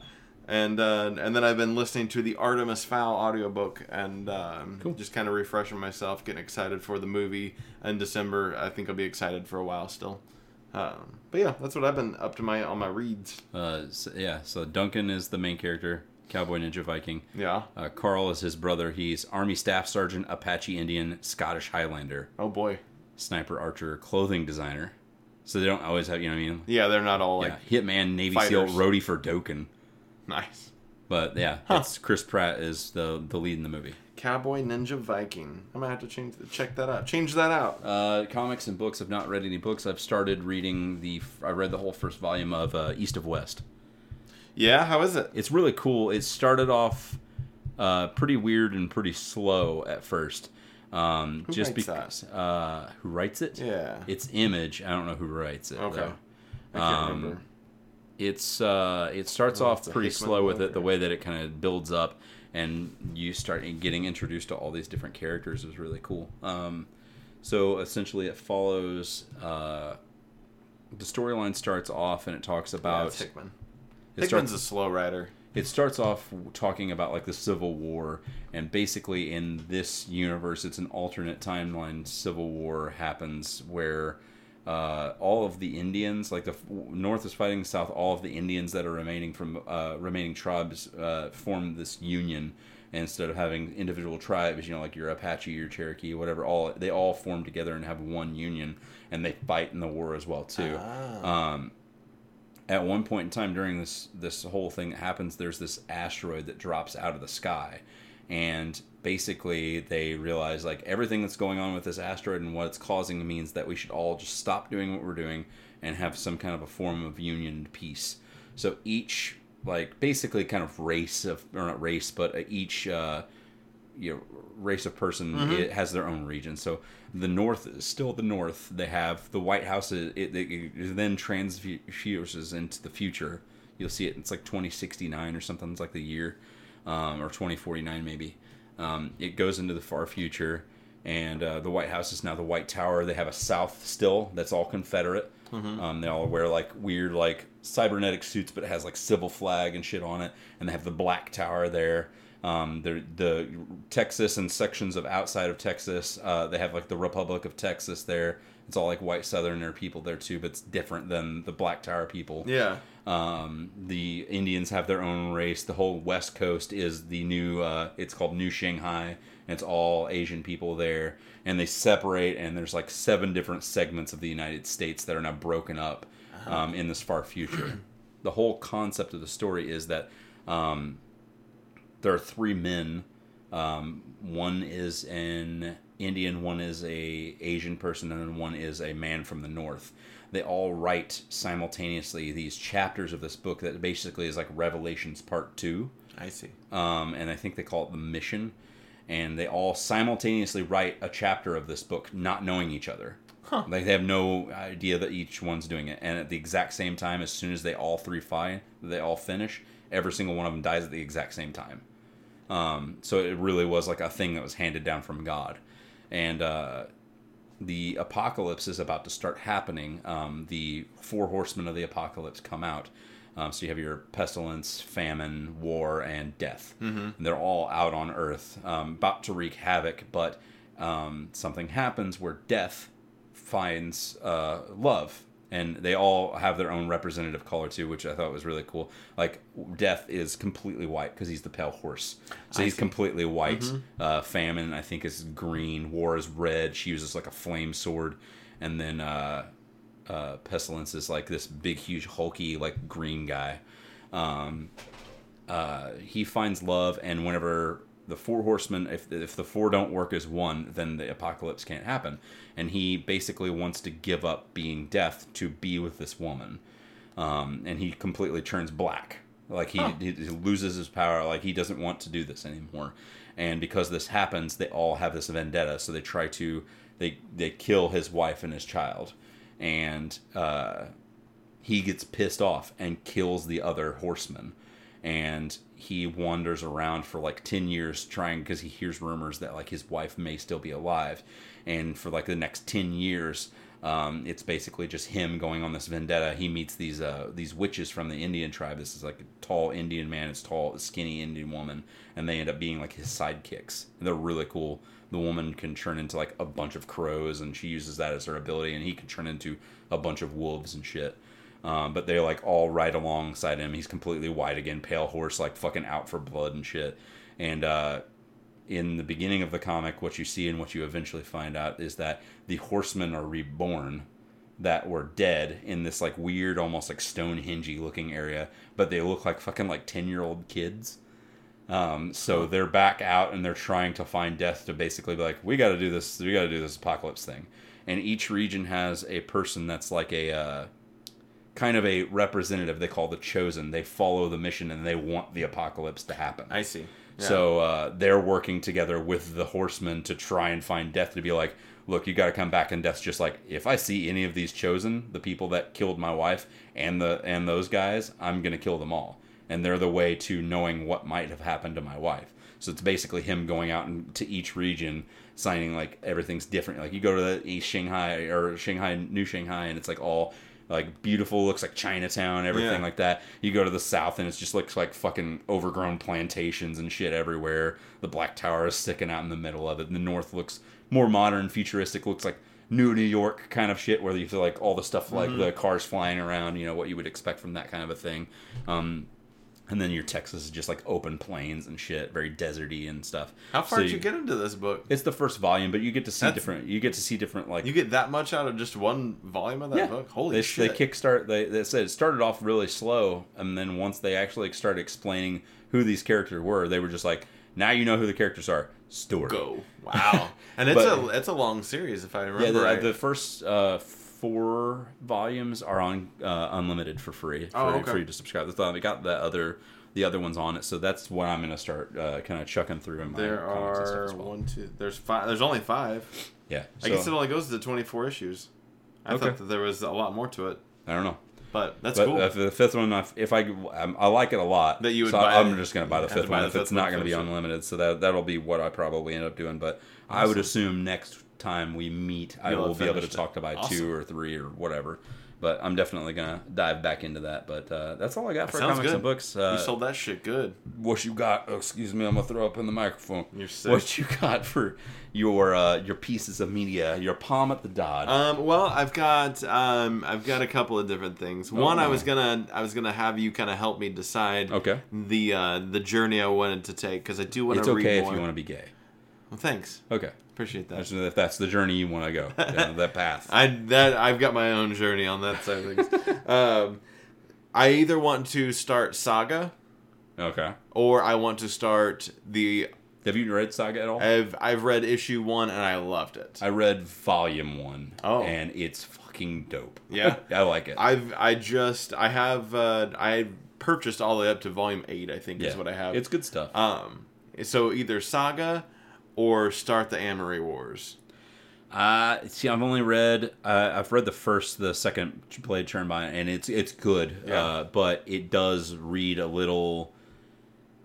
It reads a little. They're really good, and it does follow exactly what you expect from like listening to the albums as it goes along, because it does follow that story that he's trying to convey throughout everything. Sure, absolutely. But it is read a little heavy-handed, and it's not bad at all. Yeah, that's not a bad it's just thing. thick. It's not. Yeah, it's maybe not as entertaining on first yeah, read. I mean, it's really cool visually. The art style and everything behind it's really neat, and I like it a lot. But like I said, it is a little heavy-handed. It's almost like you really need to know and have listened to these albums and kind of know some of what the story is going on by listening to it. Otherwise, it's almost kind of like, hey, here's a character that you should already know. It's like hopping into like the third volume of a comic and they think that you should already know this dude. Yeah. And then you're just kind of like, oh, okay, that's who that is. It takes you a second to realize, like, oh, that's Apollo. Yeah. Which in all fairness, they still haven't written number 1. Right. So like, I guess it makes sense that you would kind of pick up volume 2, already supposed to have established characters that you don't actually know yet. Yeah. So what do you think? Saga? So I think Saga probably would be Saga? a better, not better, but maybe better and easier read. Okay. Not saying that, like I said, I think the Coheed's good stuff too, though. Well, and I'll get around to it, but I was just kind of like, what am I going to die? What's my next big chunk? I would say Saga would probably be a better buy. Okay. I want to read more of it. I just haven't. Yeah, I'm going to dive it. Fell off on I'm going to do it. I'm going to start tonight. Nice. Start that shit. And then my second piece of media is actually, I'm going to reverse that shit around. And by the next time we meet, I hope to have 2 different pieces of media for you to listen to of something I'm working on. I've got a cover that I'm working on currently, and then I started writing a new song called Not Perfect. Okay. That has kind of a neat vibe that I think you'll enjoy. I've got like a whole idea of like how the band would sound, but I'm just planning on doing a guitar and vocal version of it. But hopefully I can bring those to you as my pieces of media. Of course. Instead of if it happens prior to the next recording, just drop it in Dropbox and I'll listen to them prior to us getting together next. That's kind of, I'm gonna try to do that a little bit more. Is part of my piece of media will be actually what I'm going to create instead of just what I'm going to consume. I'll do one consume and one create on that. But what you got? I'm still excited for some more Destiny. I'm gonna dive back into that again a little bit more heavily than like what I had previously been doing before. Just kind of dabbling here and there, so I kind of want to get my light level up more so, because I know that they're going to keep, like you said, feeding things to you gradually bit by bit with it. Yeah. I do want to get back on track with Kingdom Hearts. I want to finish it just so I can at least finish it. I'll eventually go back and do the side stuff, but at least want to go through and kind of have more of the story finalized and see it all unfold for myself, not just kind of go with what somebody has been telling me. That's true. That's a good point. The movie train, like I said, I do want to watch Aquaman whenever it comes out. I want to keep on track. I'm just trying to decide. I want to decide where I want to go next. It doesn't have to be Aquaman, but I don't really know, because there's so much out there that I do want to start picking up that I've had. Are you wanting to focus on comic book stuff, or do you just? It doesn't necessarily have to be comic book stuff. It can be other things too. But I just was. There's so many things that I have been wanting to watch, but we just haven't got to the point to watching it. Like there's the Netflix movies, like Polar's out. I wanted to watch it. Yeah. A couple other things that are on there too that we just haven't seen or wanted to get into. The Christopher Robin movie is on Netflix now. Yeah, so there's other Disney properties too that are out that we've not watched, like some other animated ones, like It sounds stupid. I've not watched Zootopia, and I thought that looked like it might be Zootopia kind of was good. I watched it. I've not watched a lot I of watched those. Sing. Have you watched Sing? No. That's a good animated movie if you're into that kind of thing. Incredibles. They're both animals. We didn't watch the rest of Incredibles 2. I haven't watched that. And I want to either. watch it bad, too. Yeah. And Solo, too. I've not watched Solo either. You gotta watch Solo. Yeah, and I want to watch it. Watch Solo. Oh, okay. Make that next. I'll make that next. And then game-wise... You got a loaded palm, dude. Well, it's just because Devil May Cry 5 just came out. And... DMC 5. Well, yes, DMC 5. It's supposed to be the final wrap-up to the story for what follows Dante and Nero and Virgil and all of these characters that has kind of come up. Because they did... They did 1 through 4, and then they did the reboot that Ninja Theory made, DMC. And then they're like... They got Kamiya back, and they were like, we're gonna wrap up and finish the story proper and do DMC 5 if you guys want, or do Devil May Cry 5 if you guys want to make a DMC 2 and keep going with that. That's awesome. Follow your story of what you're doing, but we're wrapping this one up. Follow your heart. So 5 is out now. I've been really waiting to play it, wanting to play it, and excited for it. And same thing with Crafted World. I want to check out the demo because I want to see what it's like, but. That might be something that I was wanting to try and get. I was thinking about maybe resubscribing to GameFly, just to be able. Is that like the Netflix of games? Yeah. They send them to you in the mail, and then has like its own like Netflix does with the disc subscription. It has like the little return thing that you can stick back in. Yeah. I did it before for like a year and a half.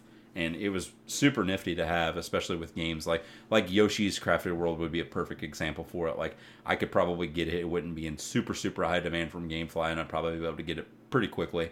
And then you probably knock it out, and then send it back and then get something else. I think that games like that I know, like, yes, I want to play Yoshi's Crafted World, but I don't know if I necessarily want to buy Yoshi's Crafted World, but experiencing it and stuff, I think those games would fall perfectly into that kind of category. So I might try to get something back into that again, but that's it. That's it? That's it. That's it? We'll plug again the end of this episode. That way you don't have to do the thing. Yeah, we can plug it in. Let's plug it all in. Tell them. If you want to find Steve, all of my advice on electrical safety and making sure that you turn off your breakers before you change lights. If you're going to do any wiring, make sure that you practice proper electrical safety. You just gave it away there. It's springtime. Everybody's going to be in spring cleaning. They're going to be working on the house. They're going to be like, you know what? I'd like a different light there. Mm-hmm. I'm just here to remind you to turn off your breakers, because if you don't and you touch those fucking wires together, you're going to get shocked to shit just like I did. You can follow me at Shad Schubert on all of the things, or you can go to SHAADSCHUBERT.com and see that there's not a lot of activity going on there. Nice. I'm actually about to open a bakery. It's called Justin's Bakery. It's really generic. Justin's Bakery. It's in downtown Havana. I'm moving to Cuba pretty soon, so a lot of the content that you're going to get is going to be, it might sound a little weird because some of it might be Skype, some of it might be from where we fly Shad down to Cuba for episodes. But I'm starting a pastry shop. It's going to be huge. It's going to have some of the most delectable. I can't attest for it because I love everything I create. Yeah. Like my baby. And other things that I create, and you can find me and get updated pastry tips at Random Hero XIX on everything, and that's gonna wrap up the show. I don't know how to end it. I feel New Zealand. Don't let your meat loaf. Yeah.